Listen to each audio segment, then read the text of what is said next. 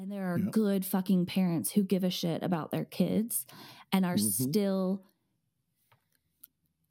causing unintentional, deep-seated harm. Welcome to the Relational Parenting Podcast. I'm Jennifer Hayes, a parent coach and 20-year childcare veteran.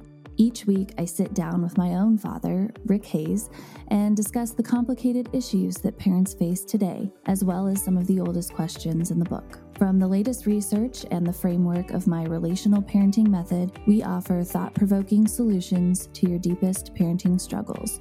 Added bonuses include intergenerational wounding discussions and guest childcare experts. We will also start taking your parenting questions in episode 5, so be sure to comment with your biggest questions or email me directly at jenny@jennyb.co. Let's get started. So, Jonathan, I saw, I think it was a YouTube short about how we're kind of raising fragile people, homeschooling, not homeschooling, schooling over the video, not going to school, not learning to deal with people who mess with you on the playground, not getting into a big group of people and learning to get your share. All the isolation is not helping kids, making you a little bit tougher about not feeling bad about bad things that happen to you. I don't know. Yeah, I agree. You got to be able to deal with the negative. Resilience is what the thing was about, what the post was about. Resilience and there's a way to homeschool without being cut off from society. And that was an unfortunate. And there's there's a way to do these things that's not one extreme or the other. And so I agree with that. Something that I like talking about that post was that I noticed that it was like when people see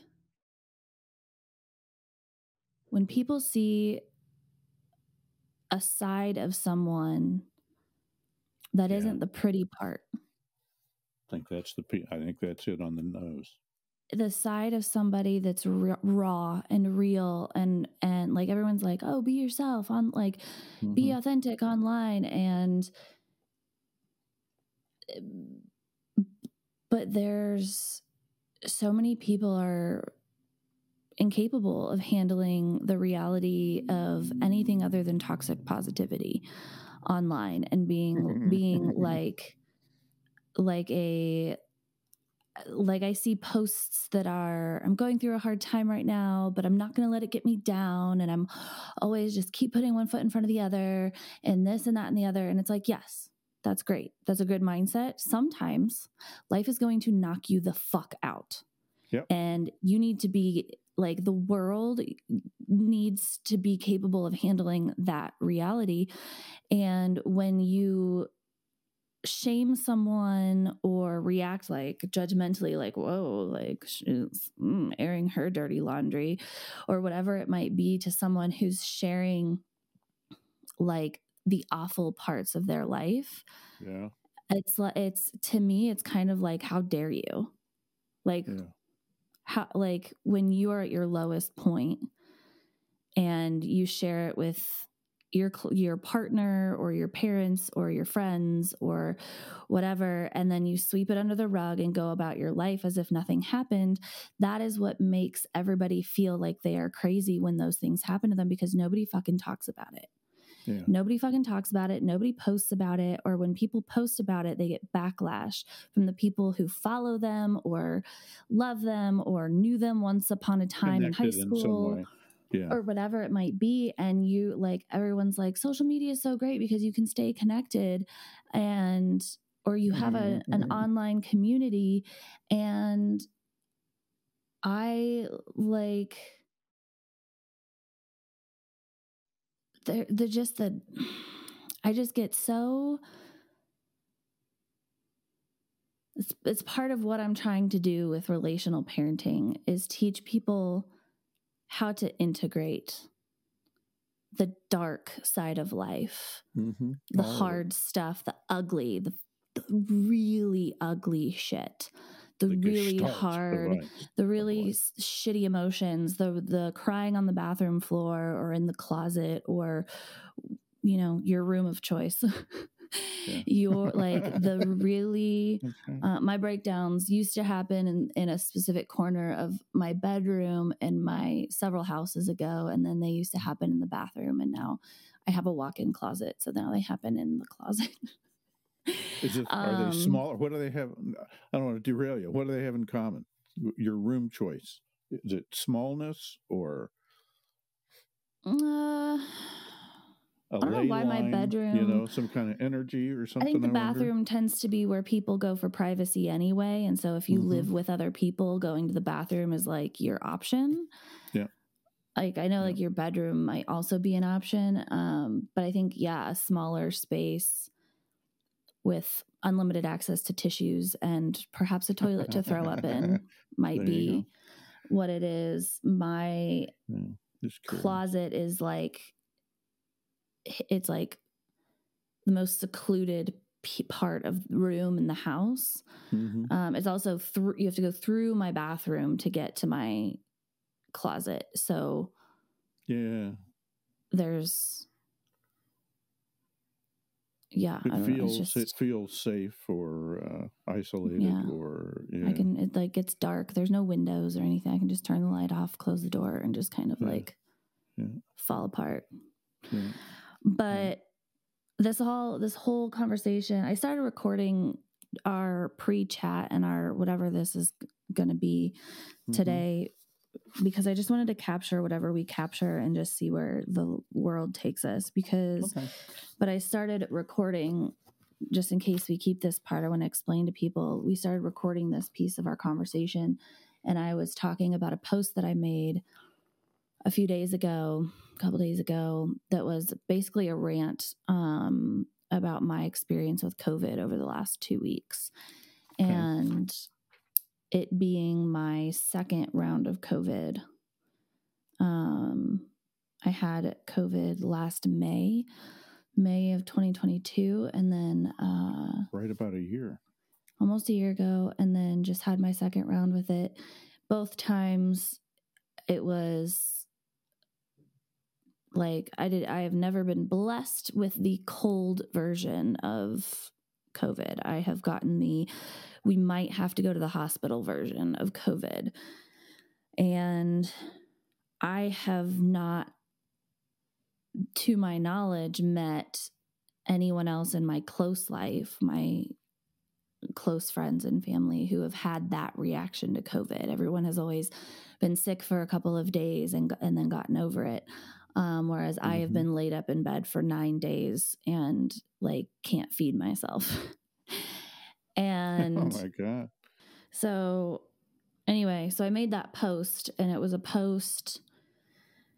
It's the only post I've made in the last 2 weeks. I haven't posted about the podcast or anything. And it's about the only one I've looked at in 2 weeks. I just look at them once in a while. So I had just been sitting with so much frustration and feeling like just like negative thoughts really took over. And this happened last time I had COVID too. And most of my posts are the podcast or the business or like my dogs, you know, and pretty soon it's going to start being my seedlings in my garden that we're building this year. But cool. I'm not typically like talk about my problems on the internet kind of person. But I was so sick and got so down and was in this like zombie state and in my brain. And it's like, one, I had to cancel the first group coaching program that I was putting together. So that was, you know, as any entrepreneur knows how hard it is to get a business off the ground and get things going and build momentum and get a schedule and like all of the things. And I was really getting momentum and visibility, and had put all these really like complicated things in place in order to create a funnel to bring people in and, watch an informational video on the program, et cetera.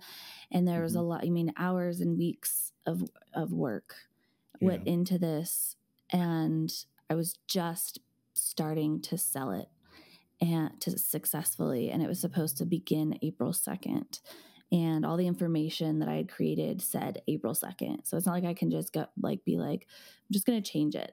Because that would take hours of going in and changing everything I had created. If there was a way to do it easily, I would have. So there wasn't, so I was sick, and there was no way to like edit all of the things because I was dead. I was dying in my bed. Yeah. And so all selling stopped, all promoting, all posting, all emails, like everything just stopped. It's just like day after day in pain, unable to eat, and canceling everything that has business growth potential. And every single day getting closer to this date of my first program launch that I can't launch. Yeah. And so after 5 days, my mental health starts to tank. And it's like literally, Lewis went back to work 7 days after, and like after the required quarantine time. And I had, without him in the house as some kind of distraction or comfort, because he was sick alongside me, my anxiety, it was just me alone with my anxiety. And it made it very clear how bad it had gotten. And I literally just like, I wanted, and I put this in the post, that I wanted to crawl out of my skin. Like I wanted to like get out of I wanted to detach from my own body. I was so uncomfortable and lost and didn't know what to do with myself. I was too sick to do anything, but I was just laying there thinking about all the things I wanted to do with my business, all the things that needed to get done, all the meetings I had to reschedule, like how I had lost this group coaching program. And the other piece of the group coaching program is I can't just like bump it out a couple weeks because we're going on our honeymoon in June. So I made it an 8-week program, designed all the stuff around it. This was the start date. This was the length. And I can't just bump it. I can't or bump it and take a 2-week intermission. Like people lose interest, people stop showing up, people get busy or, whatever. So it's just not that simple. And so losing that program really at like this like peak moment where I felt like I was starting to climb over the top of the mountain for once as a baby entrepreneur. The first time. Right. And, and just like, it's like, I just free falled back down the mountain, and it was just laying at the bottom, unable to move for 2 weeks. And physically, physiologically unable to do anything about it. And that just really, really fucked my head up.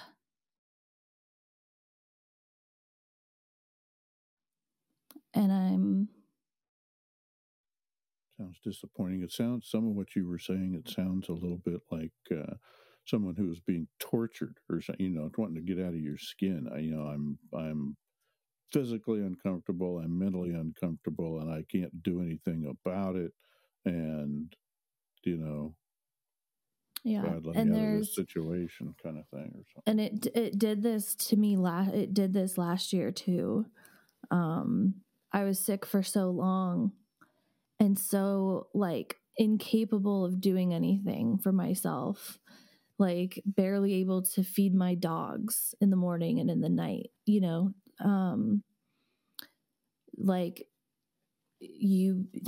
I became so frail and vulnerable. Yeah. And it wasn't just like a day or something. It was like,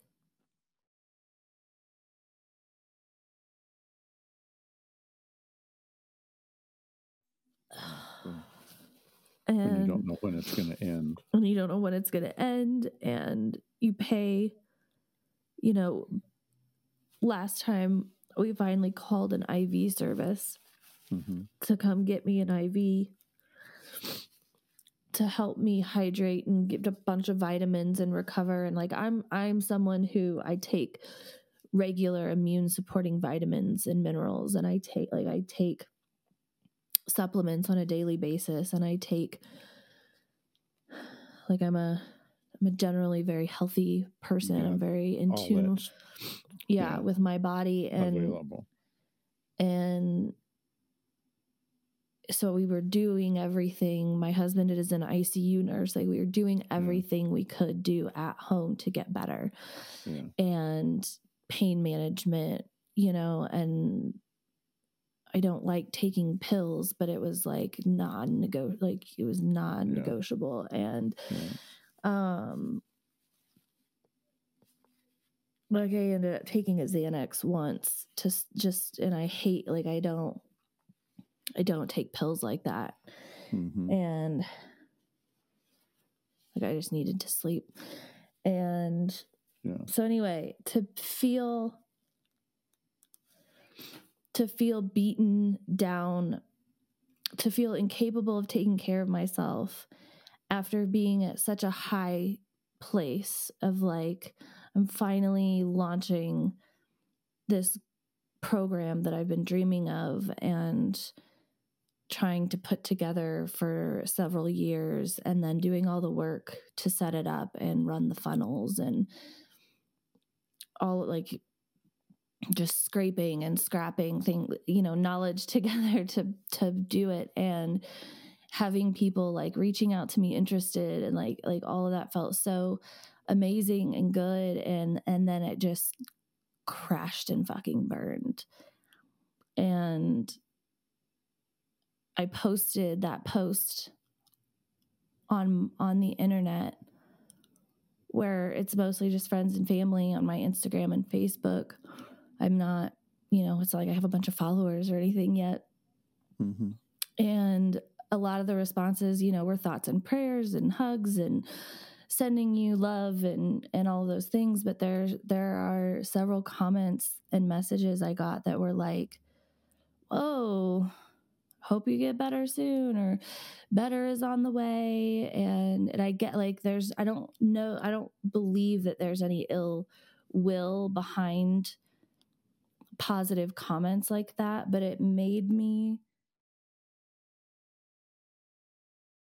reminded me of a part of like what I'm doing with my business, and that there is, even in adulthood with people who care about you, there's this reaction to negativity. There's this reaction to negative emotion, to real raw authenticity, where my anger, my anxiety, my frustration with this uncontrollable situation. Like, I've done fucking mindset work for 10 fucking years. I know you have to let go. I know you have to surrender. I know that there are better days ahead. I know that this too shall pass. I know. Yeah. I know. And I will make another post someday about the light, sunlight shining and everything being fucking peachy and the birds are singing. But that day, I had been sitting for 2 weeks imprisoned in my own mind. Yeah. And I just had to get it out. And I just had to put it out there. And this is what we do to our kids. This is what we do to our family members. This is what we do to our partners. Like, we are so judgmental and unaccepting of the experience of negative emotion. And there's this toxic positivity everywhere. I see it everywhere. I see it in my own life. I see it everywhere out in the world. I see it in parenting. I see it. I've done it. I'm guilty of it. And because negative emotion disrupts, it disrupts and requires something of us. It requires a response. And if you are bopping about your day and run across a post that you weren't expecting to read, or you're cooking dinner and all of a sudden your children are fighting in the other room, or you are having a fantastic day and your partner comes home from work and had a shitty fucking day and takes an attitude with you, or starts to tell you about their day and how shitty it was. It's disruptive. It's disruptive. It's burdensome. It's annoying. Triggers negative stuff in ourselves too. Triggers negativity in you. Your negative story reminds me of my negative story, and I was having such a great day. Like, why are you crashing my great day? And between adults, there's this concept of asking for consent before. You don't just like unload on your partner with that, like dumping. We call it dumping. I need to vent. You mind? Yeah, dumping. Right. Like, I don't call a friend and I'm just like, like I call a friend and be like, hey, like I'm really struggling. Do you have the capacity for me to like vent about something right now? And, and but when it's children, they aren't capable of that, especially small children. They're not, and that's not their job. You are a parent. Yeah. They're not to be vented on. And until they are old enough to fit, and you can teach them these skills even from the time that they're very young about how to manage their emotions and help them regulate those emotions, et cetera, so that they don't grow up dumping on everyone around them. But like we have lost, just as a human race, there's this malfunction in society. And maybe it's not in all societies. I've heard rumors of tribes and shit somewhere that fully integrate the entire human experience and accept negative emotions and whatnot. But this acceptance of the full human experience, and instead of the denial of the negative emotion, the denial of our darkness. Like, everyone has darkness and light in them. And mindset work, self-healing work, all of those principles teach you that you can't shame and guilt those things away. You can't just ignore them. You can't just think over them positive thoughts and then you're going to be okay. Like, that's not how it works. Until those things are acknowledged and appreciated and integrated because they bring you messages. They bring you, there is a purpose. They're either there to protect you, they're there to change course, they're there to make you slow down and pause. Like, a lot of people will say, like, a heart attack is a fucking sign to slow the fuck down, change course, like, and so it's just, I feel like I was boiling over or something before I hopped on here with you. And there's just a lot of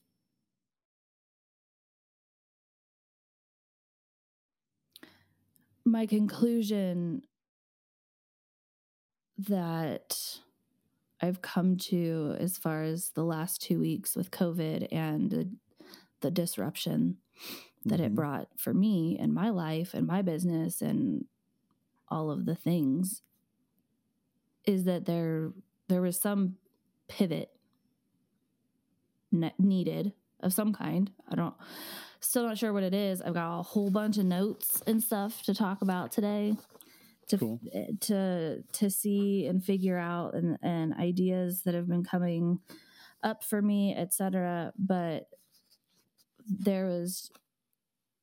I think it was appropriate that post came up while we were talking first, because I could feel the energy, just like I all of a sudden got very anxious talking to you, and like I don't get anxious talking to my dad.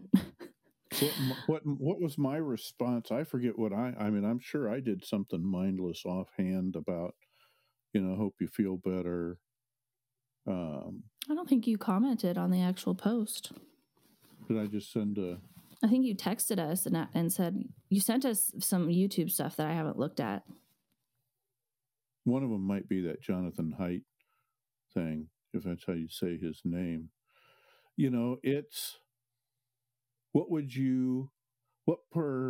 I just have a lot of questions. I don't want to problem solve. Facebook started off as like you described, friends and family and keep in touch and how's everybody doing and who's having a good day and a bad day. And it's different now. It's a Since toxic the pandemic. And the pandemic twisted the whole society a little bit with all the isolation. Boy, what would you... Yeah, I don't know. I don't even know where that goes. What would if you got mostly positive responses, or what responses that resonated positively with you, 80 or 90%, that's probably pretty good compared to what it could have been if you had, if you were Taylor Swift or something and did have 1 billion followers. Imagine everybody I'm hearing now that gets in that position says they do not read their comments, because there's just that fraction of the world that is just unkind, and that's probably a bell curve too, where there's people who do it inadvertently and there are people who are trying to screw with you, because they're having a bad day. And I don't have enough people for there to be people trying to screw with me. Yeah. My spotlight is the people who think they're being helpful, but they're actually just minimizing, being judgmental, and dismissing my experience. Yeah. When all I need is for people to be like, we're here for you. I love you. I'm so sorry you're going through that. Anything I can do. And that's what we do to our children. Yeah. Is when our children are upset because it's something we don't think is a big deal because we've experienced 20 or 30 or 40 or 50 years of life, but they're 2 or 3 or 4 or 10, and this might be the worst thing that's ever happened to them. That's the worst day they ever had. Yeah. Right. The worst thing that's ever happened to you is the worst thing that's ever happened to you, period. Nobody else perspective gets to judge how someone else feels. We are not in control of how something makes us feel until we have a fully developed frontal cortex and the skills built to stop running random ass stories in our head. And it's still like, there are still situations that I will suddenly, a feeling will be triggered. Yep. Like you will never stop the ability for the world to trigger you. The thing you will stop is your outward reaction to that trigger. And so feelings are not under your control initially. You will have feelings about things in the world for the rest of your life. And to expect our children to shame or guilt or toxic positivity paint over our children's pain is only serving to make them continue to feel that pain alone and silenced and shamed about it. You're not fixing anything. You're not helping anyone by doing any of those things. And people, well-meaning people, are doing it all the time. Yeah. So there are good people. There are good humans. There are good-hearted, well-intentioned people everywhere. And there are good fucking parents who give a shit about their kids and are still causing unintentional, deep-seated harm. Falling back on things they were modeled, things, Right. old habits. It's nobody's you could do it with nothing but good intent, but we recognize them now as bad cognitive habits or whatever. Lack of emotional intelligence. And there you go.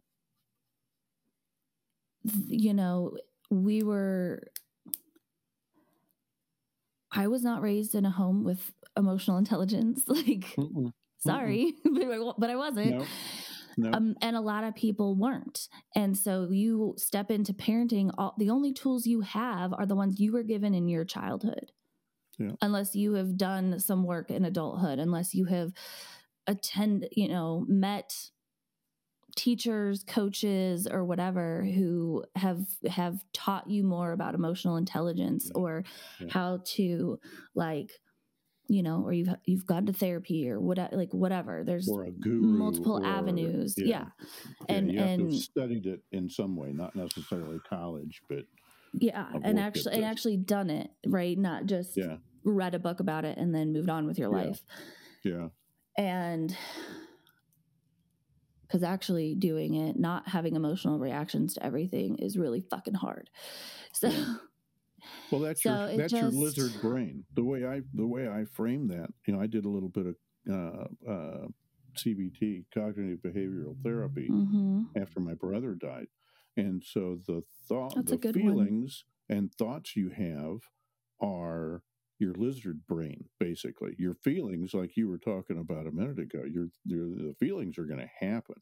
What CBT, at least the kind, the David Beck, I think, the flavor I went through was teaching yourself. It's kind of like critical thinking, where you teach yourself to go, ooh, there's a feeling. Is that appropriate to this situation? And it's that, it's that witness. It's that becoming the witness in your head that goes, yeah, you need to relax about that. They're not really all planning to hurt you. The obsession and persecution and stuff that's behind the witness or the wise mind. They separated into wise mind and lizard brain, survival brain, survival brain, lizard brain, which is based on fear, and then wise mind, which is like your higher self who operates out of love and faith. There you go. Good intentions, maybe bad training, maybe not, you don't know what to do good, but you're trying to do good. Doing more harm than good when you stop and try to put a tourniquet on somebody or something. It's like, yep, that's not quite the right tool there. But you were trying. It's good that you had the right idea, right emotion. I think you've got just all kinds of stuff to unpack and detail, just with a notebook in front of you. What was it? Piecing things apart and figuring out how that works and adding that to the coaching repertoire. Well, I mean, there's a reason I'm doing what I'm doing. My passion, what's the quote? I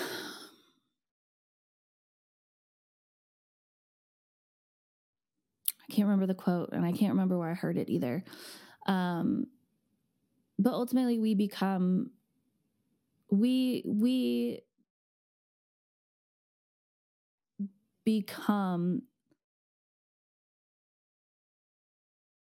a lot of people become the person they wish they had when they were a kid. Wish we had, like, to look up to. So people, and I don't agree that everyone does that. I think a lot of people just repeat the same cycle. They never become conscious of the dysfunctional habits in their family. People who grow. There are people who but grow. People who become conscious, who really think critically about their life, decide and think mindfully about who they want to be, what kind of person they want to be, how they want to contribute to the world, become aware of the toxic habits and patterns that have been given to them, and then go on a quest to break and replace those patterns and seek growth and heal it. And in order to do that, in order to grow through those things, you have to heal those wounds to some degree from your own childhood and your own past. And you have to integrate them into who you are, and that they taught you things, and that you're now going to move on and be a different person. And the people who do that, the people who recognize that and choose growth and choose to break the cycle, you ultimately become the things that you're breaking and healing from are what you experienced, right? You don't know what anyone else's experience is. So you're not healing anyone else, any other wounds that you're imagining. You are healing yours. Yeah. And so your work then, a lot of those types of people end up doing the work that serves to heal other people who experience those same things. And so, and sharing it. Yeah. It's no hidden secret that I am out here trying to help other people not repeat the cycles that I witnessed in my family growing up. To not have to help other children not have to go through the things that I went through when I was a kid, as I was growing up, and to make the world a better place for the people who are raising children now, and not just parent to child, but parent to parent as well. I grew up in a home where there was not a healthy marriage. There was not a healthy relationship to look up to. And so I grew up learning what not to do, but inevitably ended up in multiple adult relationships that reflected yours and mom's marriage until I figured it out, Yeah. I felt the same way a lot of times. I'm learning a lot of what not to do's. Yeah. And so my mission, my passion, my work, what I feel my contribution to this world is teaching other people, now that I've done over a decade of therapy and self-work, and I've done all like the programs and the coaching and all of the things. And I'm, continuing, like there's no stopping that for me. I will continue on that path for myself, for healing. Like there's still conversations I have with you. There's still conversations I have with mom where we're healing that relationship ongoing. And continuing to dive deeper and be better. And, my husband and I are doing that, et cetera. But I am now at a place where I know how to teach other people how to do it. And I feel this absolutely uncontrollable pull every single day of my life to get out of bed and teach this stuff to other people, to teach healthy relationship skills, to teach healthy parent-child relationship skills, how to respond to someone in distress, no matter how old they are, how to like in a way that won't cause harm. Like trauma is emotional.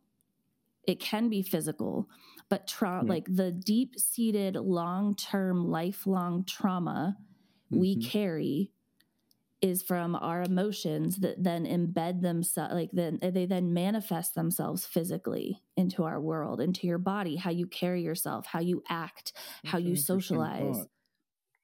It's in your lizard brain, and your ability of your wise person, your witness, from a cognitive behavioral therapy thing, it's like your rational mind has a limited ability. You're limiting your rational mind's ability to deal with your lizard brain somehow.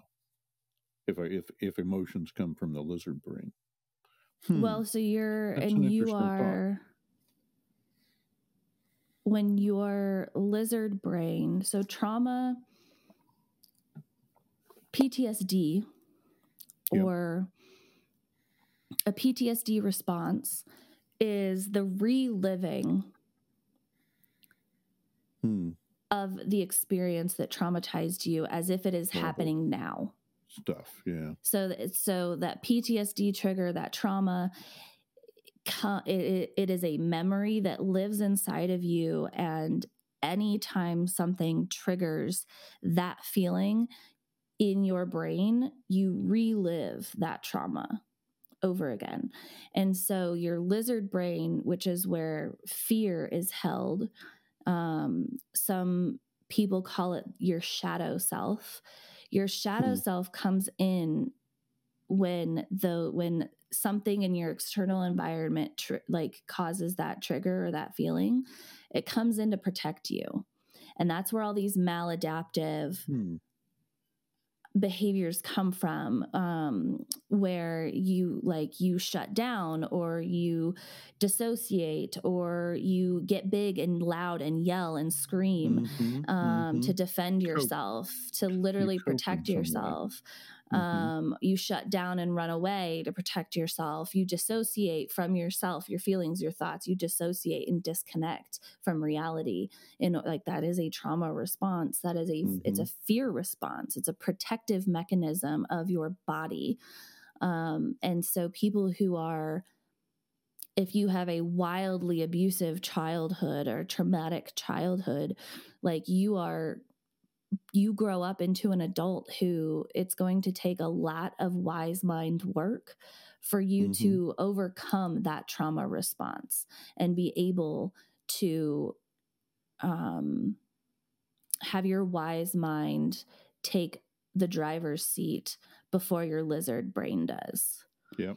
Yeah. And that's where CBT and DBT and there's lots of different kinds of therapies for that, and trauma-informed therapies. But there are a lot of people walking around who had emotionally traumatic childhoods with lack of they were not beaten, they were not sexually abused, they were not made fun of or something or bullied by their parents. And they say, oh, my childhood was normal. And then I ask a few questions and dig deeper, and it's like, oh, well, your parents dismissed you every time you had big feelings. Your parents ignored you if you threw tantrums and had big emotional reactions. You got punished, or you were shamed for having big emotions. Every time you had emotions, the response to you was negative, and it was, get away from me, go handle yourself, I can't handle your big emotions, etc. And even with small things, if you argued with your parents, how dare you talk back or disrespect me? Yeah. No, I'm a fucking human being with fucking thoughts, and I get to talk about it. If I can't talk about it with you, if I can't practice arguing with you, and I have a point to make, you're not, just because you're older doesn't mean you're always right about everything. If your parents never took into account your point of view, that is emotionally damaging. And we've talked about transferable skills so many times on the podcast. You are depriving your child of a life skill by not letting them fucking argue with you. Yes, teach them how to respectfully argue their point and negotiate. That's yes, right. Teach them that skill. Be patient about it. They're tiny. They don't fucking know. They're still learning. Yeah. But you depriving your child of every sense of expression of who they are through not accepting that they have big emotions as part of humanity. And it's because if you're parenting that way, you were parented that way. Yeah. Because you believe, you were raised to believe that if you show your negative emotions, that you're somehow less worthy of a person, that you are somehow a burden on the people around you, that you are somehow not doing life right. You need to go in the closet and cry by yourself, and then pick yourself up and pretend like everything's okay. Yeah. That's what we're teaching our children. And there are so many people walking around just that are just like, I had a normal childhood. I wasn't beaten. I wasn't abused. Like, Mm-hmm. yeah, I, felt shut down and like I had to just go in my room and handle myself most of the time, but that's just normal. Like, there are tons of people walking around that are good people with good intentions and who don't even know that they are carrying emotional trauma and passing it down to their kids. Yeah, that's very true. And there's all kinds of perspectives to look at that from. The kinds of trauma you're talking about, I agree with everything you're saying. There are people, though, depending upon their circumstances. If I'm in battle, that's not a huge concern.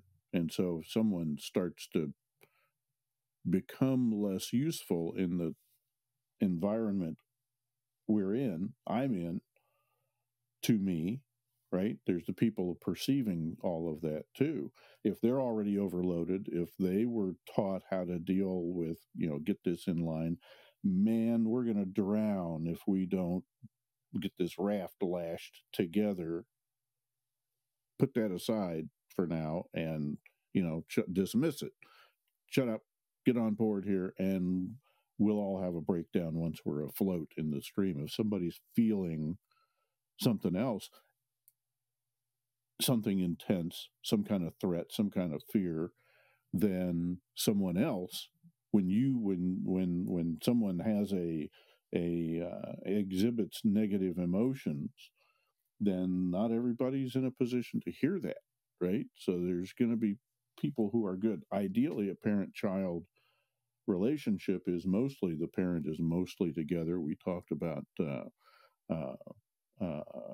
golly, the word escapes me now. I'm getting old. Are you meaning for the life or death? Yeah, but are you meaning for the life and death raft example to be literal? Because that's like a 1 in a million situation. And of course, we're not going to stop and have an emotional conversation. No, I'm just saying that's one end of a bell curve. Try to draw a bell curve on the camera here, right? It's one end of the bell curve. And so there's a continuum of people experiencing it and people experiencing the upset and people with their own upset experiencing each other. It's the space in between, I guess, right? And so there's all possible combinations of those two bell curves, those two waves hitting each other. And so the experience you get, the response you get from other people is going to be infinite depending upon your circumstances. It's great. We are so lucky to be able to sit around and discuss this and pick it apart like this. There are people who are in the middle of abusive relationships, in the middle of horrible poverty and, racism and all kinds of stuff. And I think that's why Daniel Goleman with the emotional intelligence thing wanted to teach this in school. School is, more or less compulsory. And boy, if you're going to get this out there, you want to teach, or Gichin Funakoshi teaching karate in the Japanese schools, get to the kids. You can't depend on the parents because the parents are all over the place, right? The kids are all over the place. And you could do what you're trying to do is of so much value, man, it's a complex, you're really leaning into a maelstrom, where you can almost do no harm teaching anybody a little bit of emotional intelligence, especially parents with kids. If you teach a parent a little bit about something and that multiplies itself for 18 or 35 years with a kid, that's changing the world, a little bit at a time. That's the premise here, is that I could go, my business model could be to go figure out how to teach directly to children. Either way. But all of the research shows that children mimic their parents. Yeah. The best teachers it is are what the it parents. is. Yeah. So you can put a kid the most. Right. You can put a kid in school. You can teach them all the things you want to teach them at school. But at the end of the day, that child goes home to their parents.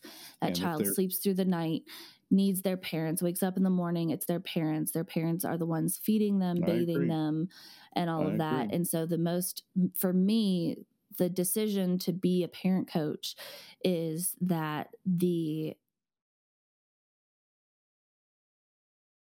if you don't help the parents change, the children have much lower chances of changing. Yeah, I get and that. So, and I also care, like, I don't just care about children. I care about people who are adults who didn't have parents who knew any of this stuff either, and are still trying to heal or figure out what the hell to do or how to be a better parent for their kids and break those cycles and all of those things, and find their own healing. And that's ultimately the goal. Is I want to help parents heal themselves, learn these skills, and then apply them to the parent-child relationship so that they are not raising the next generation to just repeat the same pain that we're all walking around with. Yeah, all good points. Yep. And that's probably why you don't see it being taught in schools like that, because of exactly that. Somebody else realized that too, or probably there have been pilots done of it by this point. I think there's a lot of schools that are there's been a lot of like mindfulness, like in like yogic philosophies of meditation instead of detention. I think there are pockets of school districts in the U.S. that I know of or have heard of or read articles of over the last 5-7 years. And then, of course, Mom, the episode I did with Mom and talking about her trauma-informed, care and trainings that she's doing in the schools. But I think like it's happening, but it's what we learned from the education series is that it's happening very slowly. Yeah. Institutionalizing things is an achingly slow process. Yeah. Well, and it's a whole cultural shift.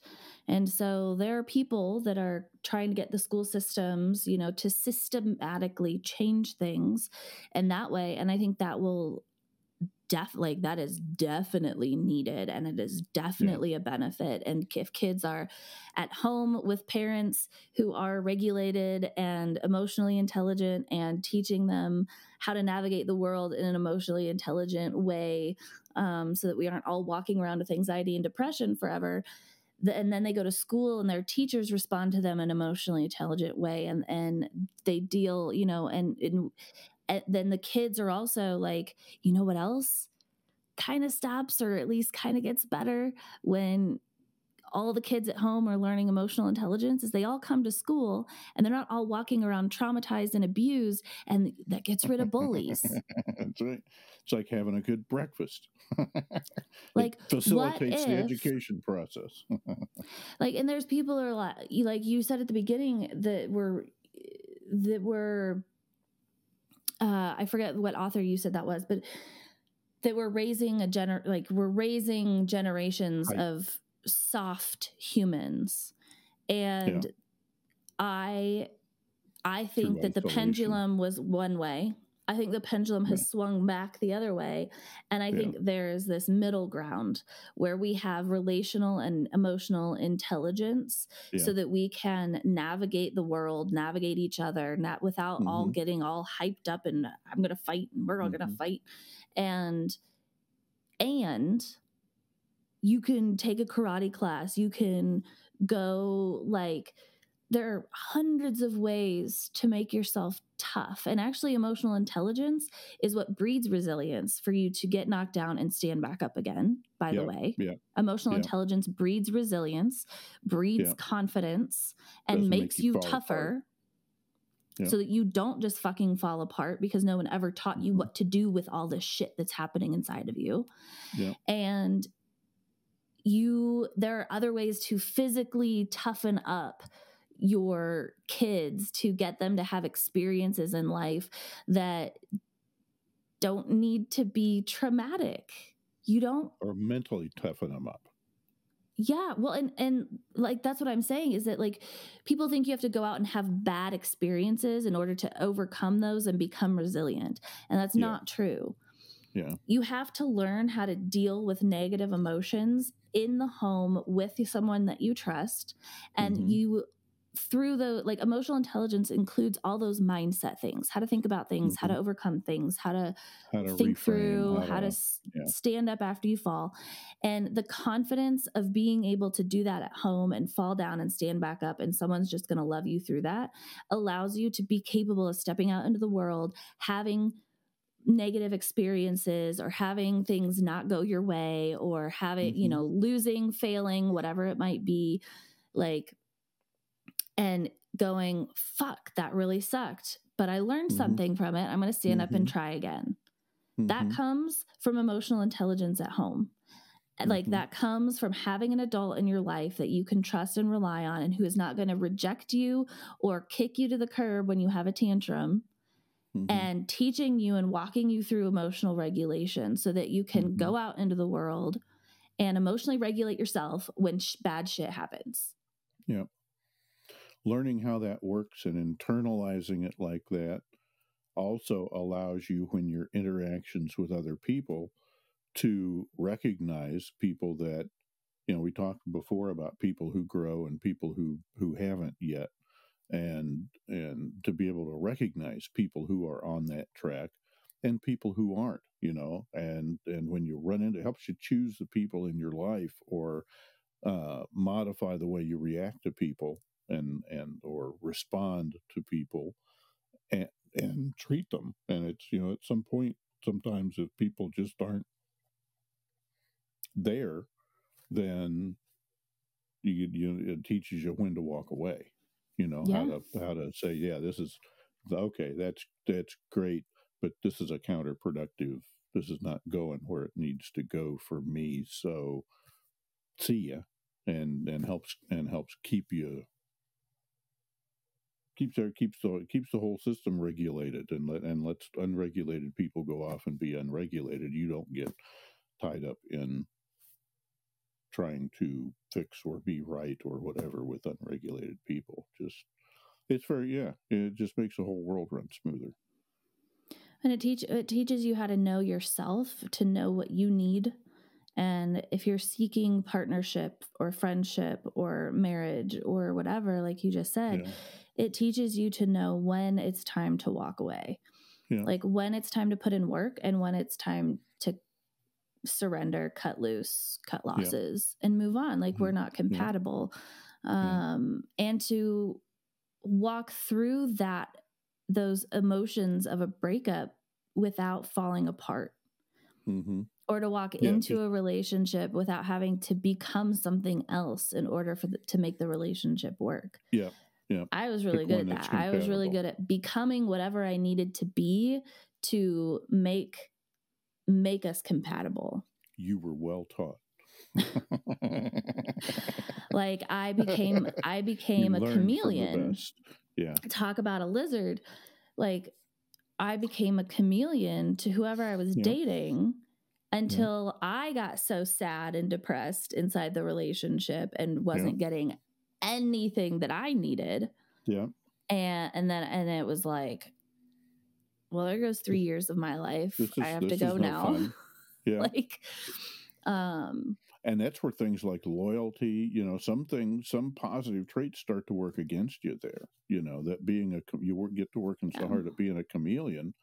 And it's like, well, that and a pile of loyalty will waste a lot of time in your life. Well, so black and white thinking. Black and white thinking is a huge fucking problem in the world. That's why I'm always talking about a spectrum. You're always calling it a bell curve. I'm always calling it a spectrum. I believe, yes, like life is gray. Life is gray. There's no that's absolutes. That's a great philosophical argument. There's no absolutes here. And there's very little, like my only absolute in life is ahimsa. It's a yogic term. Ahimsa I'm going to write that one down. Do no harm. Oh, okay. So that's like the caduceus, like, what is that? The Hippocratic Oath. Do no harm. Do no harm. Ahimsa is the only black and white rule that I live by. And that is that no matter, like, all beings are free to be themselves, express themselves, be who they are, including myself, live their life the way that they want to, as long as you are causing no harm. Mm-hmm. And causing harm is things like murder, like intentionally hurting someone's feelings, doing something you know they don't like, shit like that. Manipulative, conscious harm, right? Yeah. Evil. I call that evil. It's a little evil, but it's evil. You know, it's going in the wrong direction. So black and white thinking spectrum, there is a gray area to everything. And like you said, loyalty, if you are too loyal, it can bite you in the ass. They say in diet culture, like too much of anything is bad. That's right. That's right.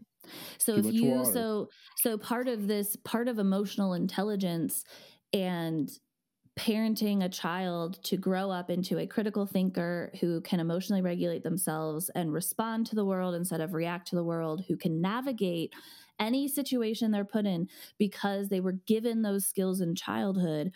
Part of that ability comes from, oh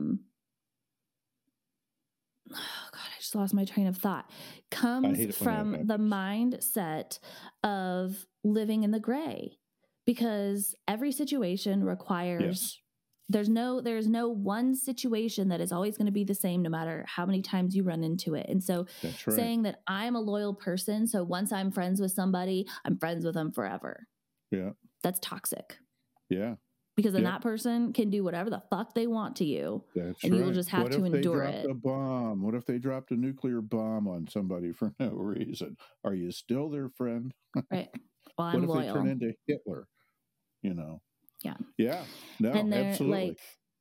Like there is absolutely in marriage or long-term partnership, there's absolutely like work that must be done between you to build and maintain a long-term relationship. It takes fucking work. And there is loyalty, there is dedication, there is grit, there's resilience, there are all of these wonderful pieces and characteristics that you must develop in order to have a successful long-term partnership.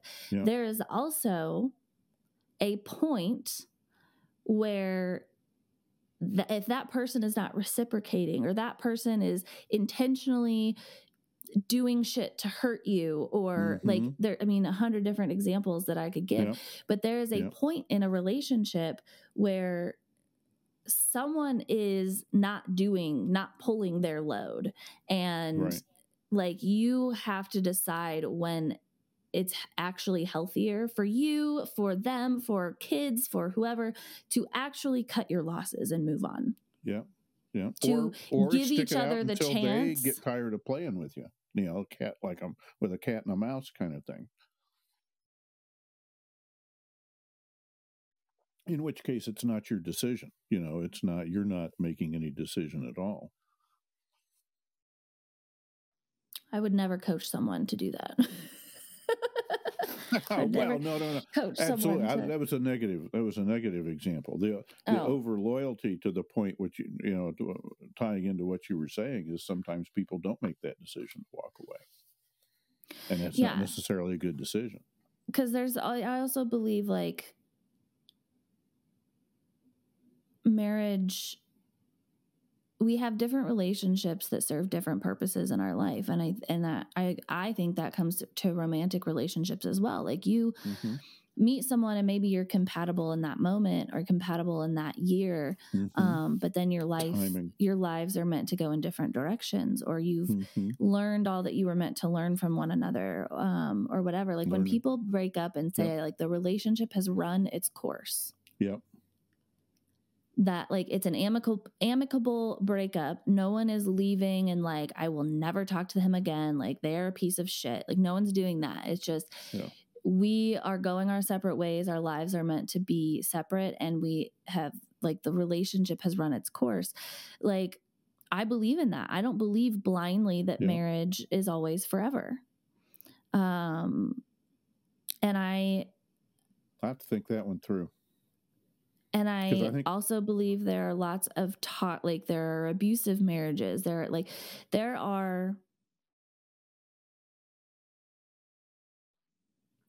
Marriage is the only decision, choice in our lives, in society, where we are expected to never change our minds or evolve or move on. So like think of it this way. You're at a moment, you're always at a moment in time, right? You're standing in a stream and life is moving by, including people. And the trick with marriage, I think marriage is forever.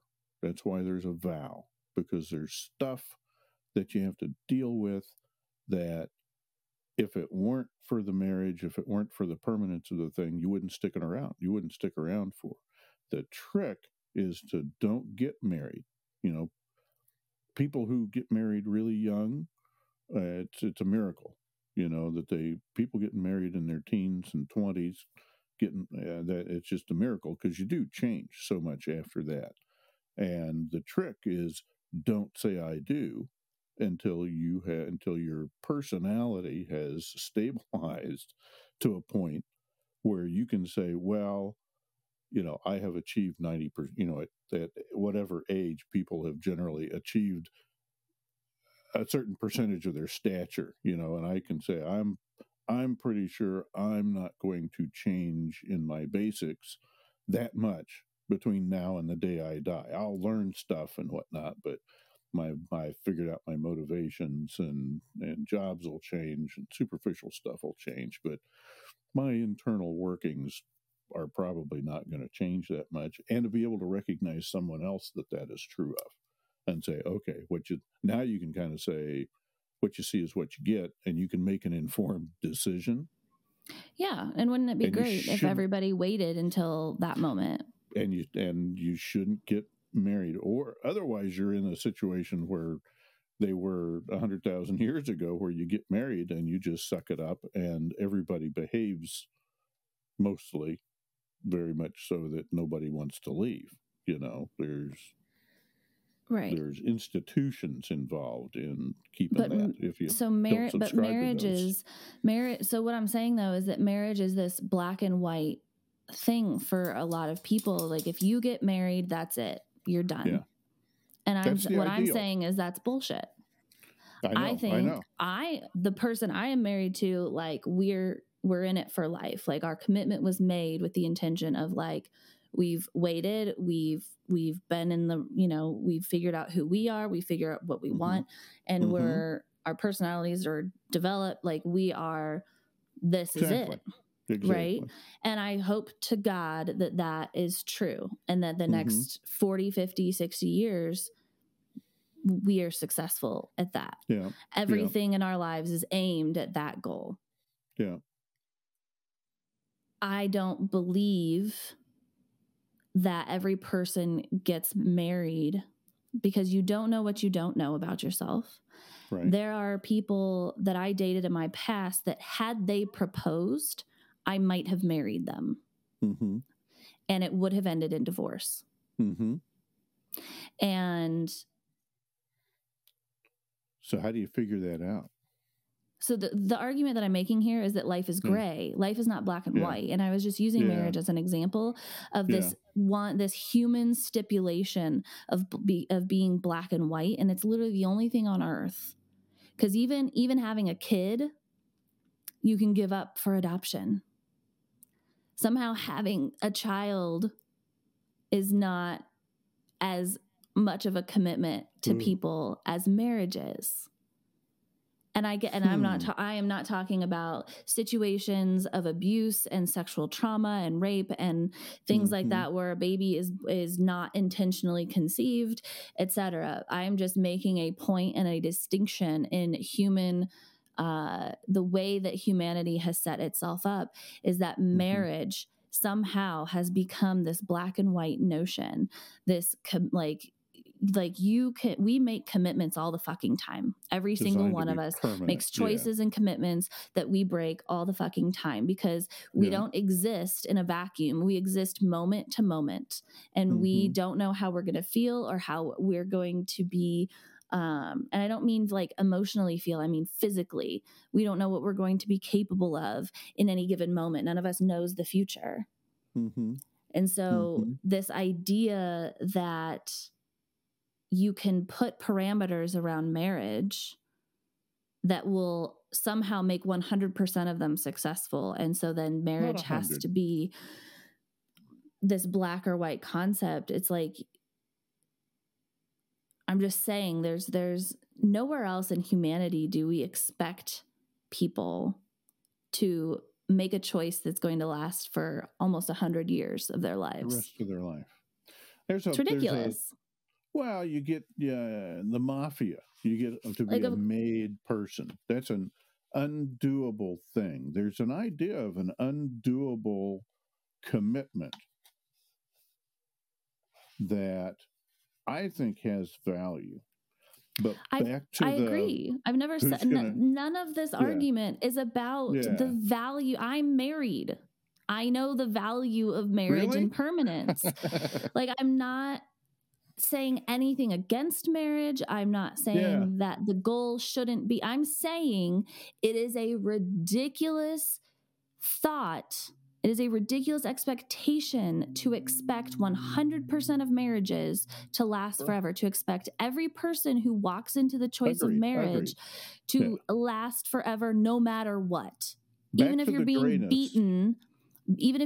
beaten every fucking night, you stay married. I'm saying that there are people who fucking believe that shit. Yeah.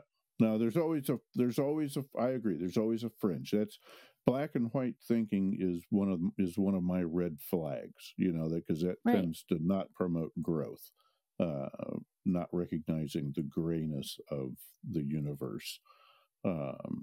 And nothing, and also in the same thought, nothing is 100%. People die, and so you can't, nothing's ever 100% either. So there's no infinity. Okay. But as an ideal, because in a marriage, things happen. That's why you get married, is because whatever happens, you want to have a partner in crime, Yeah. And so you want those to be pretty stable. But I agree. Okay, that's not absolutely not 100%.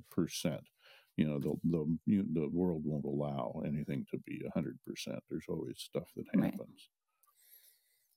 Right. So interesting. I love these talks. I know. And we hit record almost the moment we hopped on here and started talking. And I've been wanting to, one of the pivots that I've made or that I'm making is setting up these episodes a little bit differently. I walked into the podcast with a vision, and things became a little almost a little more structured than I originally wanted them to, but then it kind of, I don't know if it just got away from me or whatever, but we're evolving. A little too structured, a little too not scripted, but like for the topical episodes with you and I. Obviously the education episode has been guest speakers, but the topics for you and I would make, we would have our little outline, and I would make sure that I wanted to make sure I was teaching parents valuable things and hitting points. And it made me very feel very like presentation like I felt like I needed to be a certain way. Well, there's an agenda, right? You're teaching relational parenting, Bane. and so that Bane. constricts things a little bit. Bane, come here. Come say hello to everybody. Come here. Woof. Come say hi. So we need some headphones for Bane. You're such a good boy. You're such a good boy. Can you lay down?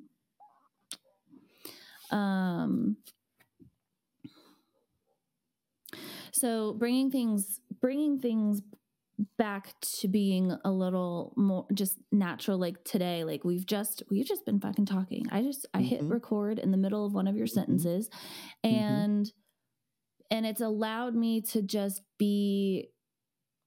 talk the way that I talk without being like, I don't know, some kind of like. Well, you were selling something. I mean, it's, basically you have an agenda and.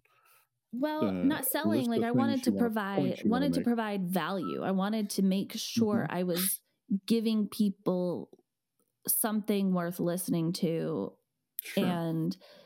But I think these natural conversations and discussions and arguments and whatever comes up more naturally in a less structured way is going to be more interesting, and people are going to learn more from it anyway. But I'm also, people with our relationship that came out of crazy relationships that, that's certainly a niche that there's plenty of people might be interested to listen to. Yeah. And we're still going to do a general topic. So like I really just came in and was updating you because you brought up my post on Facebook. Were asking me how I was doing and stuff since COVID and all of that. And it just kind of launched into something that happened to be related to this. But I also, I was sitting in my kitchen counter, just brain dumping on different sheets of paper. And I emailed this to myself, and you emailed me stuff. We got a ton of stuff. I've got notes from of what to talk about. Yeah, we got all kinds of stuff today. To talk about. And I was just like, I don't fucking know. I'm going to get on there and we're just going to start talking and see what comes out. But I think that I think there's been a lot of value in this conversation already. And we're, of course, well past an hour. Good. But I think that part of what I want... That really went fast. I know. Part of what I really want to start doing on here is I want to do less intro and outro stuff and just do more like updating people inside of the episode, because it's just more interesting that way. There you go. Like for me, when I listen to a podcast and I have to constantly listen to the exact same intro and outro, like I just want to skip it. Yeah. Skip. I've found myself doing that on YouTube now too. It's like, yeah. Get to the meat. I think so that's one of the pivots. Okay. So we're going to go back to like COVID knocked me out for 2 weeks. I got depressed as fuck, anxious I wanted to crawl out of my skin. But I knew the whole time, I still felt all of those things, even though I knew this in my head. I knew the whole time that it was taking me down for a reason. There's always a reason. Everything good or bad that happens to me or that I experience in life or whatever, there's always a reason, especially the uncontrollable things. Like there's stuff that happens to you or stuff that you do that's based on your choices. Like you make a series of choices that leads you to something. Consequences, yeah. Right. But then there's like the uncontrollable things that just happen to you. And then you get to take those experiences and make them what they are. They're either going to serve a purpose or they're not. That's right. Growth. And so I knew, even while I was going through it, I knew that I would eventually get to this place of being able to take that experience and transform it into something that would serve me. Okay. But at first I needed to feel my fucking feelings. And that's literally all that post was. And then you brought it up and then I ranted about it here. And I literally now feel like all that energy and like anxiety that was just like, at the beginning of this episode is gone. And see, I'm already I need to understand that mechanism. I don't know if that's a gender thing, but yeah, they say, talking about it's a well-researched thing for everyone. And every human being right now, on I'm earth not has to be seen and witnessed because it's been beaten out of you your whole life. I have to come to terms with it myself before there's any point in trying to talk about it to anybody else. I've got an extra layer in there somewhere that says fear. This does not make sense to me. And like this, I mean, yeah, and there is a certain amount of, okay, I can't talk about it with everybody. I can't talk about it at work. I need a trusted source, so there is that element of it. So it's being vulnerable. It's fear. And when it doesn't make sense to you, you go, well, this is crazy. It's too fucking crazy. I can't let anyone else know that I'm feeling this because then they're going to think I'm crazy. No, there's not that. Or they're not going to understand. There's not that fear. It's just, they can't help. I can't describe it until I can describe it to myself. Lizard brain is lizard brain. There's no describing anything to a lizard brain. It's just a mass of feeling. The upper brain, I need to understand what the lizard brain is doing before there's any point in really saying too much. Now, I have a group of guys. You can go talk to people being vulnerable and say, man, this is here's what's going on. Help me figure out what's going on. But not everybody's qualified to do that. Or, I mean, it's not so much me being afraid to share it to somebody. It's like we were talking about before. Yeah, I've shared with this person before and they are no help. Well, so then they just become a person that you don't share that stuff with. Like there's stuff I share with my husband that I don't share with you. There's stuff that I share with Kristen that I don't share with other friends. And it's not people. Yeah. And so like that's all it is. It's and maybe guys don't have as many people, or something. So and that's also well researched that men don't have the social network that women do. Another guy to talk about this stuff with. That's part of why I enjoy talking with you, because we're special. Well, and so there's value. We have each other's best interests. When you need to just be like, there's nothing wrong with the urge to sit with something and figure it out yourself. But there is more often than not, that is a trauma response to a certain point. Sometimes we want to figure shit out in our own heads and figure out what I'm feeling or whatever. And there's often times where like, I will not bring something to Lewis until I have figured out what it is I actually need to talk about. But there are also many times where he or I will be like, okay, this is happening and this is happening and I don't know what the fuck is going on, but I'm just going to talk it out right now because I haven't even thought about it yet. And there's so much value in that, because when you and it may not go right the first time you do that with a friend who you've never done it with before, but like just tell them what you need. Be like, okay, I don't want you to say anything. I just need to talk something out loud with you that I haven't quite figured out yet. And then if they're like, okay, yeah, sure, go ahead, then just start talking it out. And literally like this is why talk therapy works for a lot of people, is you just need to work it out and have a sounding board. And they don't even really say much. You're figuring it out as you're saying it.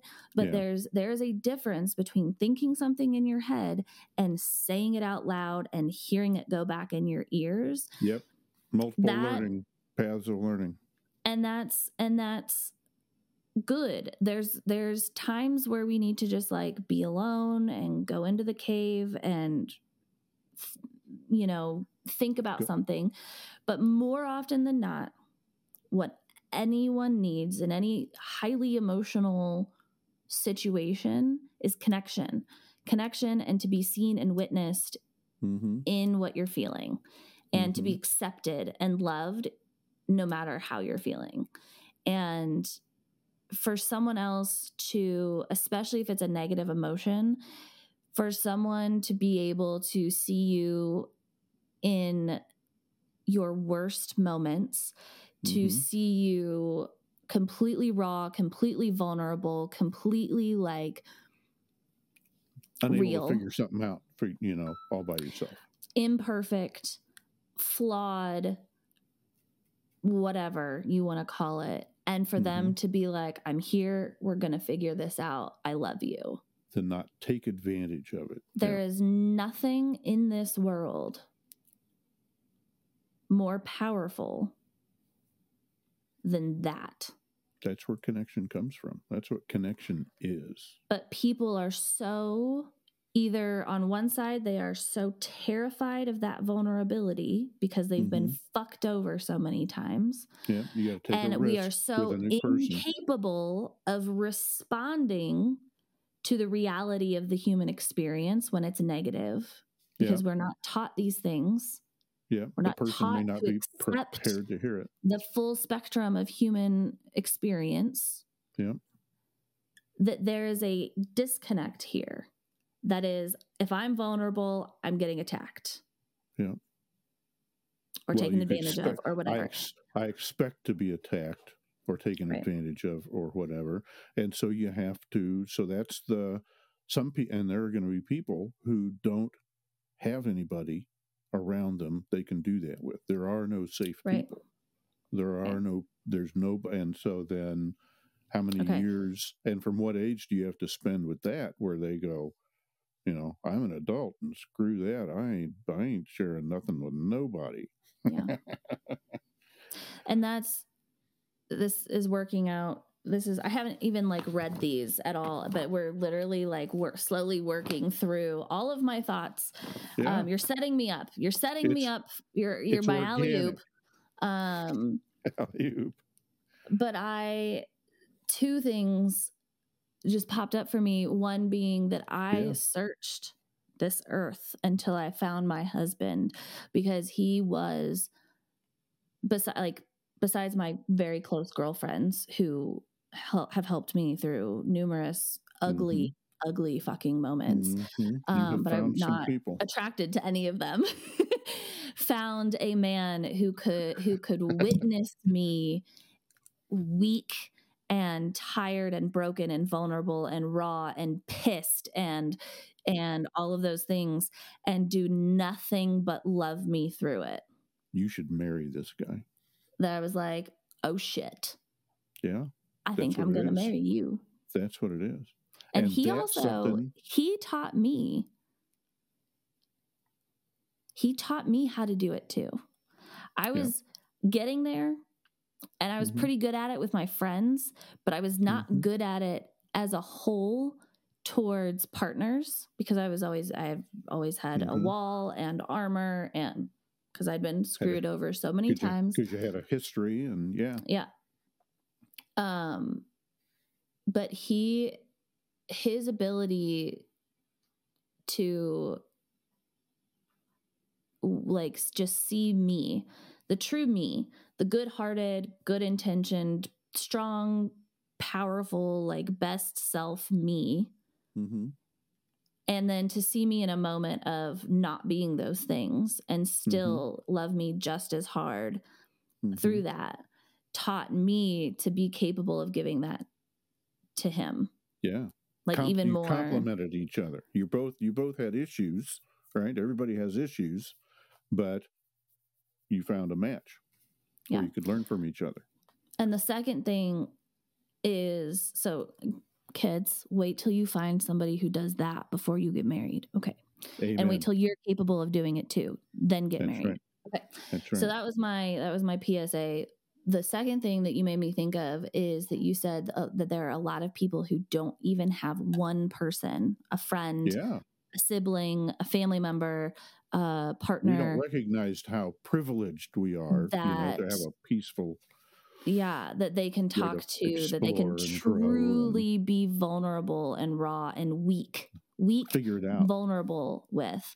And I know that there are so many people, I've met them, I know them, that are absolutely alone in this world, whether they have left a toxic family environment or left a toxic partner or never found a group of friends who are truly like there for them no matter what.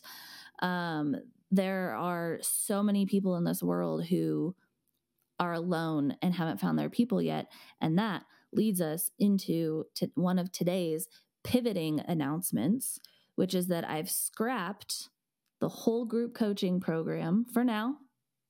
Okay. We're going to do it again. We're going to do it again. Keep the notes. Don't burn anything. But instead of trying to cut down and resell and redo all of the shit and get it all done in a sloppy way before my honeymoon, we're going a different route. And because my biggest value in starting my company in the first place, being a parent coach, naming it relational parenting, my biggest value is connection in my personal life and in my business. It is connection. Connection is what makes life worth living. And so what parents are suffering with the most from all of the ones that I have talked to, which is a lot, I would borderline say hundreds.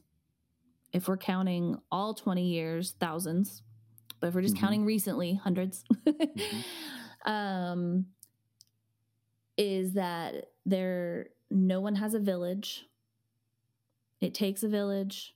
That will never not be true to raise children. And there are so many people just doing it alone, either single parenting or partnered, or single parenting with a partner, depending on your relationship. Or in a marriage and not meshed and sort of kind of doing it their own ways. That's what I mean by single parenting in a partner. Gotcha. Yeah. Gotcha. There are lucky percentage of people who are parenting with either a good co-parent, or a wonderful partner, who they've done some work and they are, sharing the responsibility, etc. And even that is not enough.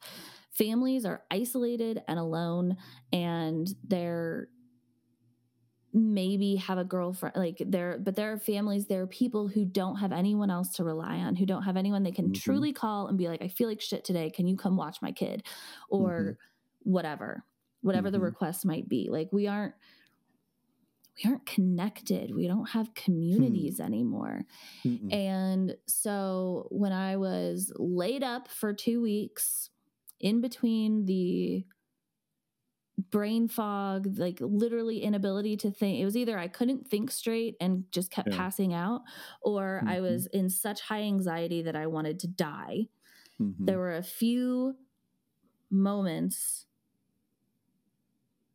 in between where all I could think about was having a monthly membership community, because even though it's online, if it gets big enough, there could be a Denver community, city in Illinois where parents can find themselves in the directory and reach out and meet in person and have mommy coffee dates and like be supportive, or daddy coffee dates, or this is like a social network. So creating, not just virtual. Yeah.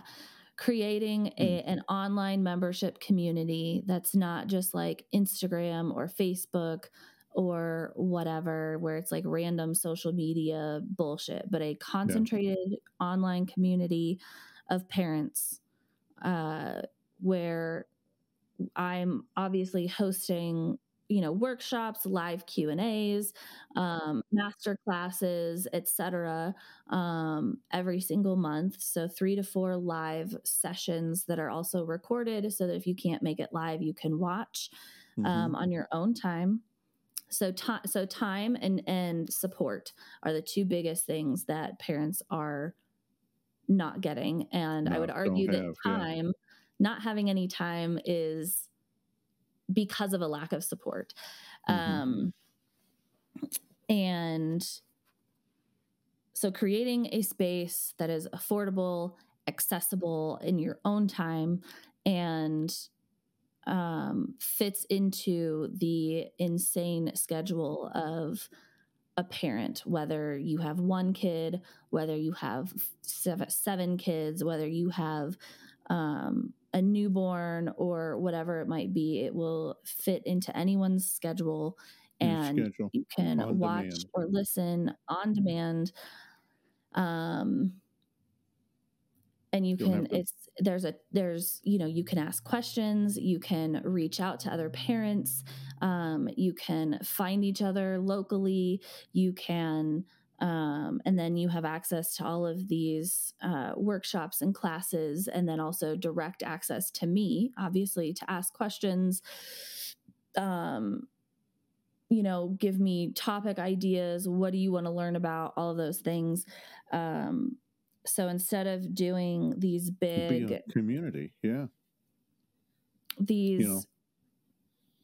so I'm pivoting. So that's the pivot right now, is starting this online membership, where not only do you have access to education, but you have access to me, and you have access to other parents, and community, and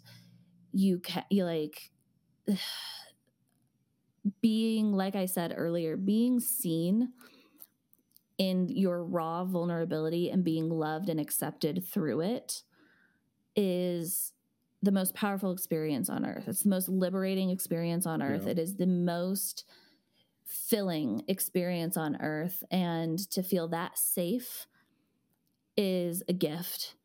But I want it to be normalized. I want it to be expected. I want it to be the norm for people to respond to people's pain in that way.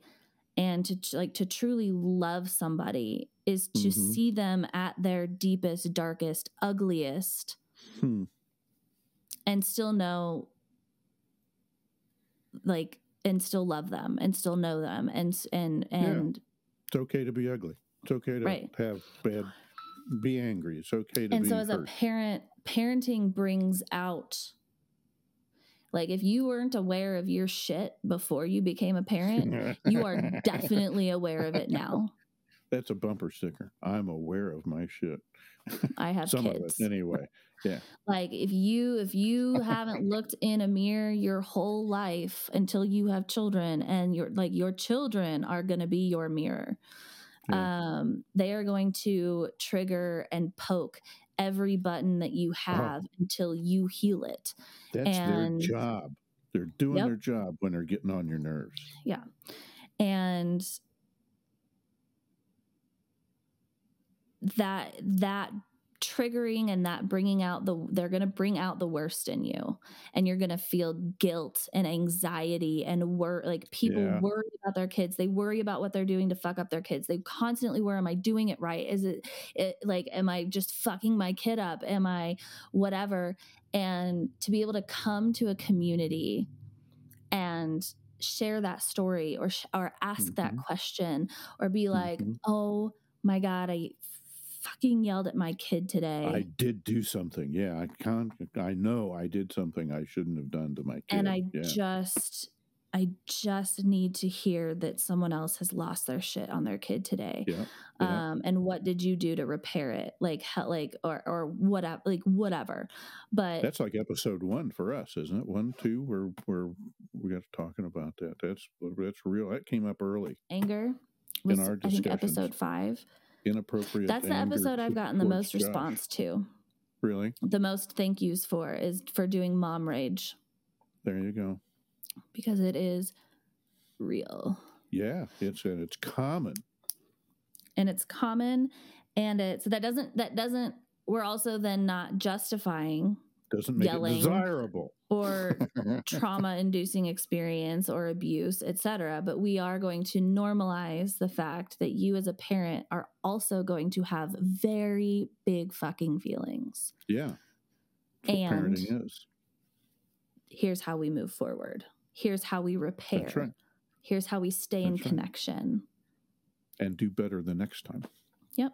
So that we don't have long-term effects.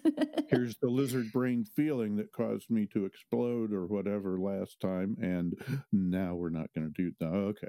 If you do it 12 times and eventually you catch one. Hey, I'm getting better at this. Yeah. So that's one of my pivots, and we're gonna cool. It's gonna be $22 a month. I was just gonna say. So how do you do this? Wicked affordable. $20 a month.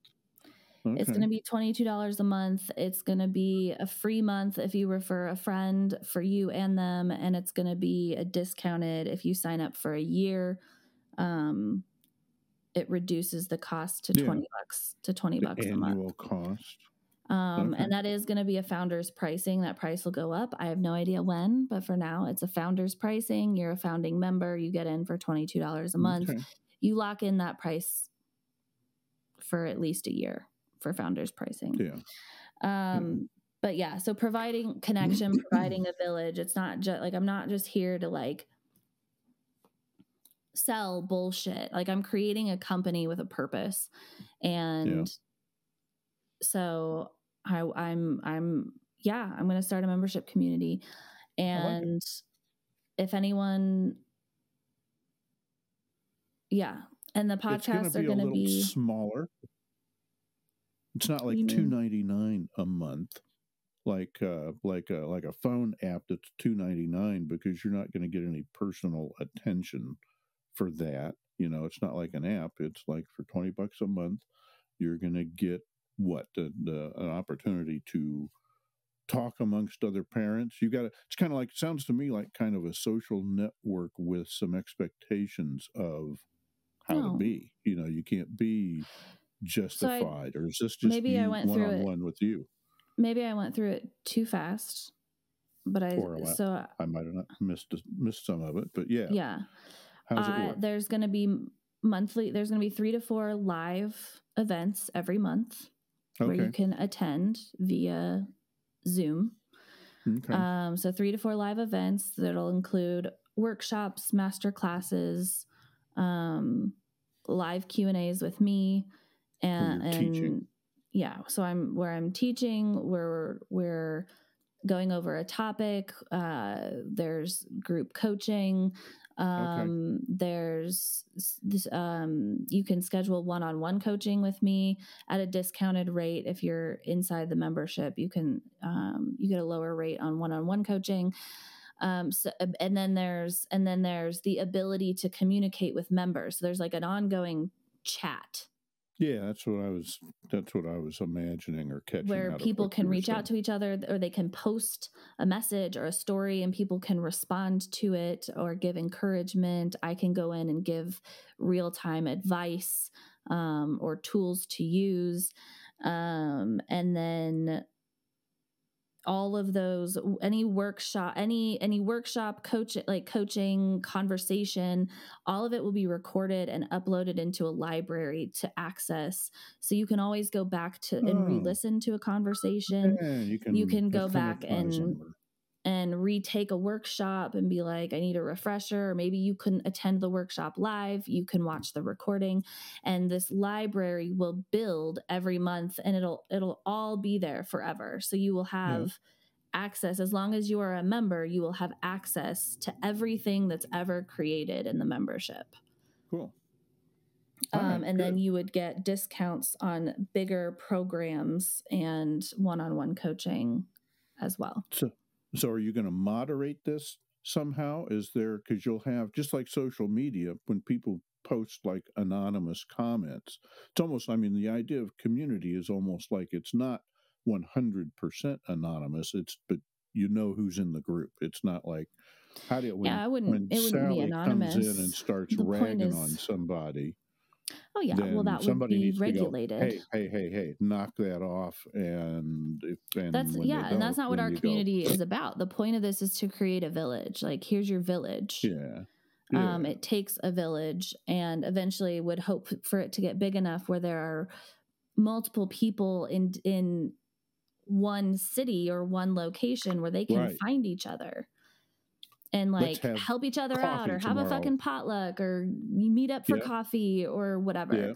Because I see so many people on like Facebook mom groups and stuff that are like, we just moved here, we're looking for friends, but like you don't know what you're getting when you reach out in those groups. You're reaching out to thousands of random people, you're and like inviting, and like you don't like you're gonna how many dates, because it's literally like it's like dating with no one vetting members of these mom groups, and it's like you don't know who you're gonna meet up with, like you've no idea, you know. And so inside of this membership, like it will be a like-minded group of people who are aimed at improving their lives, improving their parenting skills, raising kids without trauma, and being supportive and loving and connected to other parents in the group.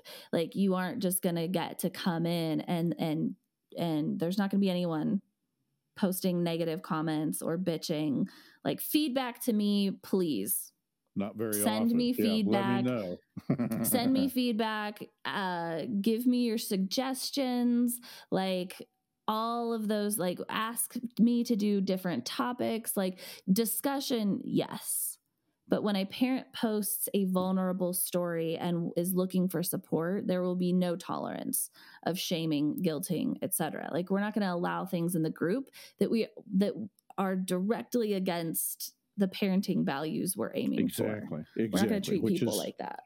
Which is the safety kind of thing. It's kind of a positive bubble of the kind of where everybody can model the kind of skills that we're looking for. A supportive bubble. I don't want to call parenting. It a positive bubble, because not everything is going to be positive. There you go. Okay. A supportive bubble and a village, a supportive village. Supportive bubble. I like that. The bubble idea is it's kind of protected. It's kind of safe. It's not just like posting it like we started out with. It's not just throwing it out on Facebook and getting random stuff back. This is a group of people who are all kind of wanting to grow and learn and support each other.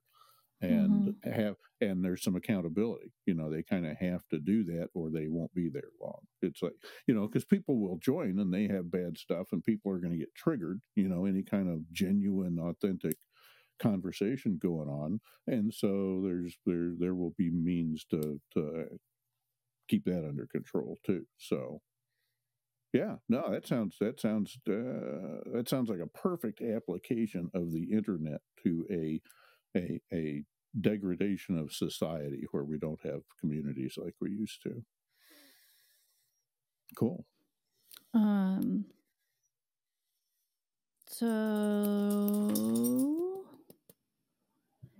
So that's the pivot right now. And anyone who is still with us almost 2 hours in, you have to edit this down to a reasonable length.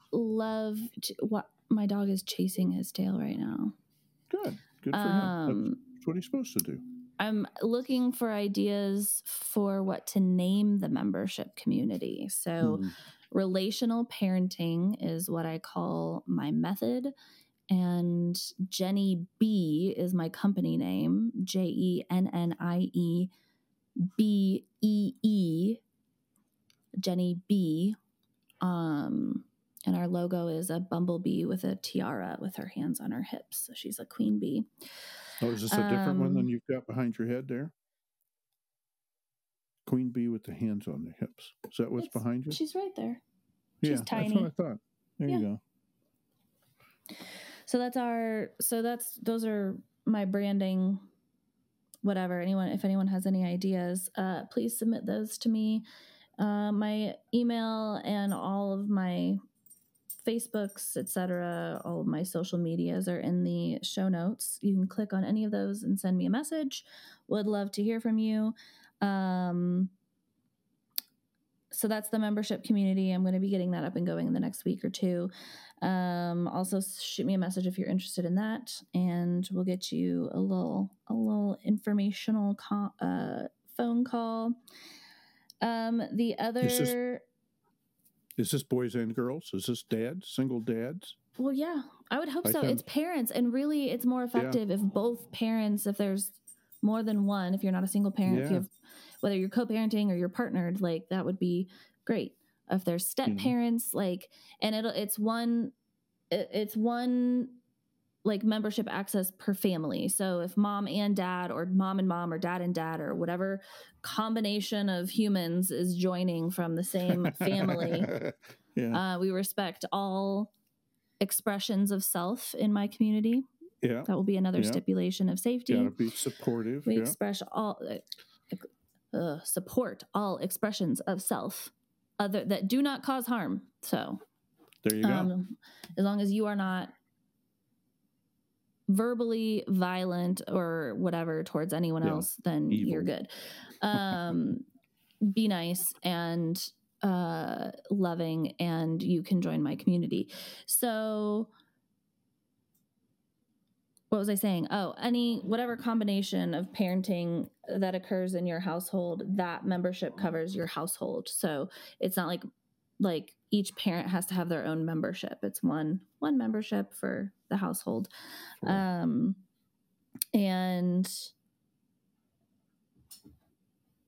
yeah, I would ideally love to, when I was creating the group coaching program, it would be much more effective if both parents were in attendance and learning and hearing the same things. It's very hard. And I do find it's most often the women in heterosexual marriages that are the ones seeking, reading the books, applying the things, and then trying to convince husband. But if husband would read the books and do the things himself, he would be like, oh yeah, this makes sense. But the mental workload of moms is definitely statistically higher in most households. Primary caregiving and all that kind of stuff. So getting both parents on board and listening to the workshops and attending the Q&As and, all of that would be a major benefit to your relationship as well as to your children. That's right. That's talking together and being on the same page. That's of inestimable value. And I think it pays people who are, less, but people who are thinking about kids, people who have just had a kid, part of Lamaze, you might as well get started as soon as you know you're going to be a parent. That's never too soon to learn, Oh, yeah. Pre-parents are welcome. Pre-parents are welcome. I also, one of my passions, like I said, is connection. One of my deepest value, and that includes parental relationships. So there is definitely an element of making sure you have a healthy parental relationship, whether it's a romantically involved partnership or you are separated but co-parenting, whatever that relationship might look like. There is relational work to be done there that I would love to support as well, so that you are giving your kids a good example, a healthy example of a working adult relationship, because they're going to mirror the way that you treat each other. They're going to mirror that too. However you treat your children directly and however they watch you treat one another are the two biggest determining factors in your child's emotional and mental development and how they're going to do it when they're grown. Back to teaching in schools, parents are the major influence. Okay. Announcement number, 3. Is that we did start a Patreon.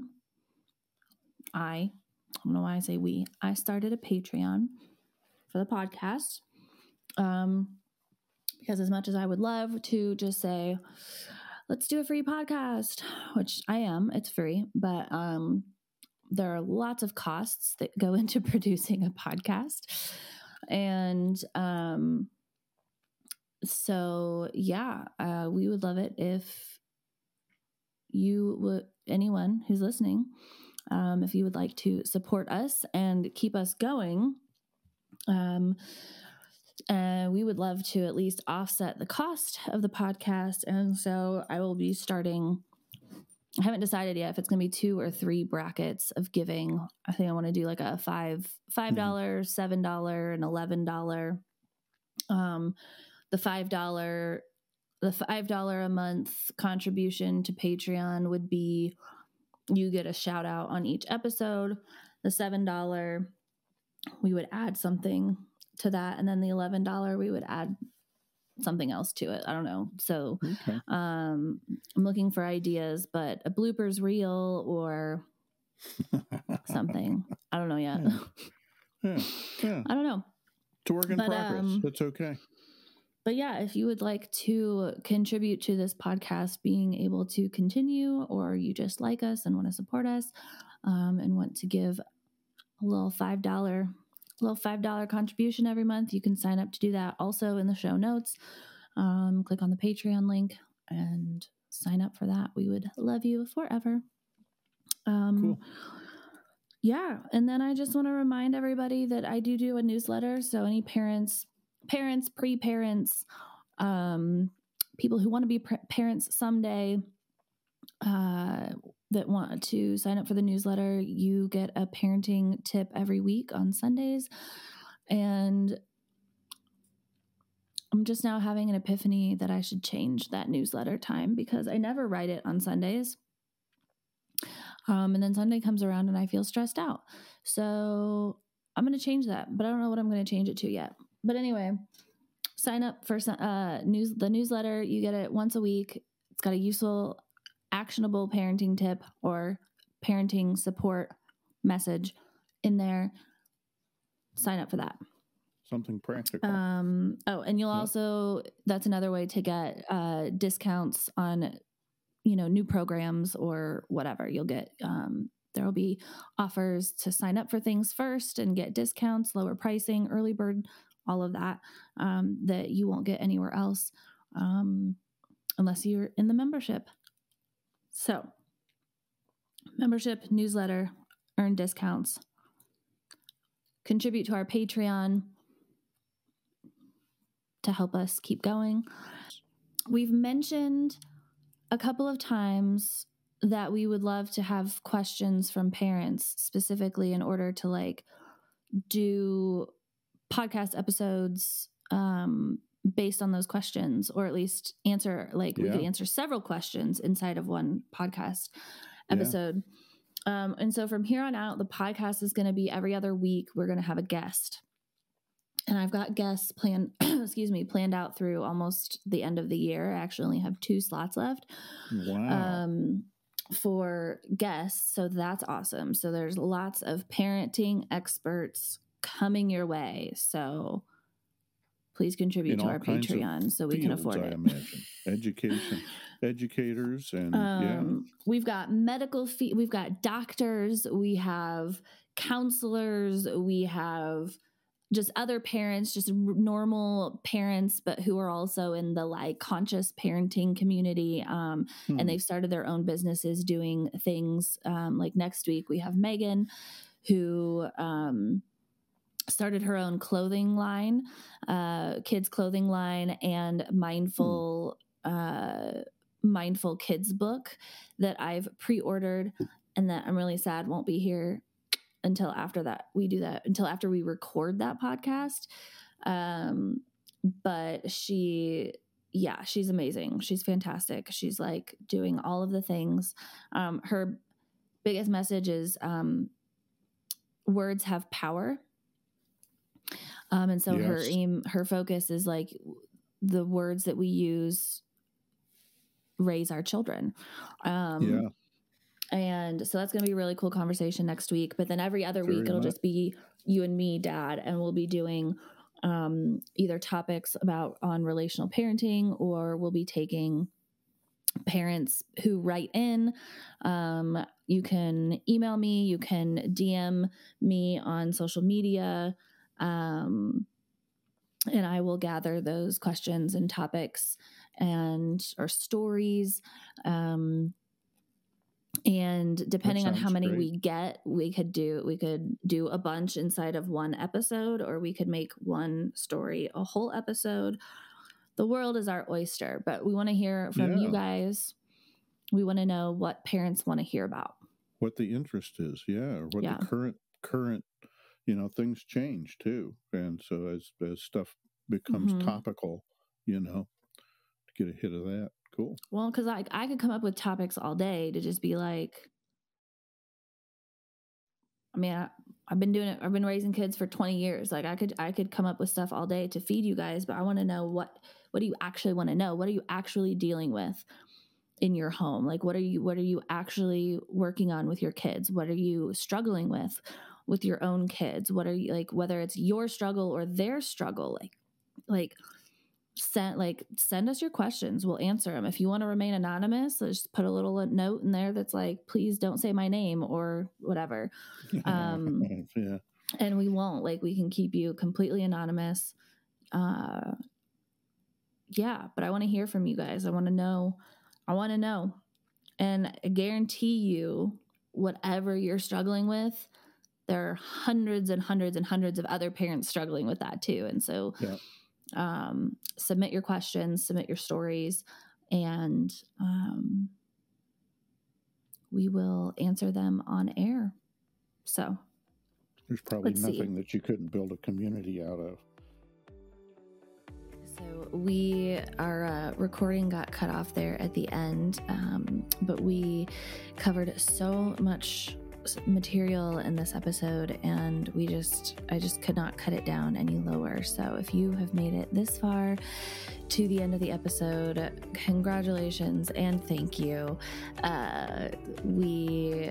This was such a heartfelt conversation, and it was all just straight off the cuff, and it was so raw, and I think I cried at least twice in this episode. So thank you for sticking with us. Thank you for listening to all the new updates with the programs that I'm offering and with the direction that the podcast is headed. And make sure you send in your questions, your funny parenting stories, or your difficult parenting stories. And we will start doing episodes where we share those, where we answer your questions live. As a parent coach, I will answer those questions for you, get you some advice to use at home. And if you are interested in any of the things that we talked about today, check out the show notes, give us a like, a subscribe, reach out to me directly, and we will get you set up. Have a great week, everybody. If someone came to mind while you were listening to this episode, or you are wishing you had a friend to digest it with, I would be so honored if you shared this link from this episode with them. I myself have always benefited from community and sharing, and I truly believe that it takes a village to raise a child. Our society has become so independent from one another, and parenting these days is often a lonely journey. But it doesn't have to be that way. That's why I'm here. If you have been seeking a more intentional approach to parenting, but you aren't sure where to start, I would love to hear from you. You can find me and all of my offerings at www.jennyb.co. And come follow me on all major social media platforms. It fills my heart to hear your stories, where you come from, and your big goals for raising the next generation. And don't forget, comment your parenting question on our YouTube channel, The Relational Parenting Podcast, to get it answered on one of our future episodes. If you enjoyed this podcast, please hit the subscribe button so you never miss out. I am so grateful that you are here. And always remember, you are never alone. I'll see you next week. This show is intended for education and entertainment purposes only. We will discuss things like mental health, abuse, PTSD, and other potentially triggering subjects. Please listen at your own discretion, and this podcast is not intended for anyone under the age of 18.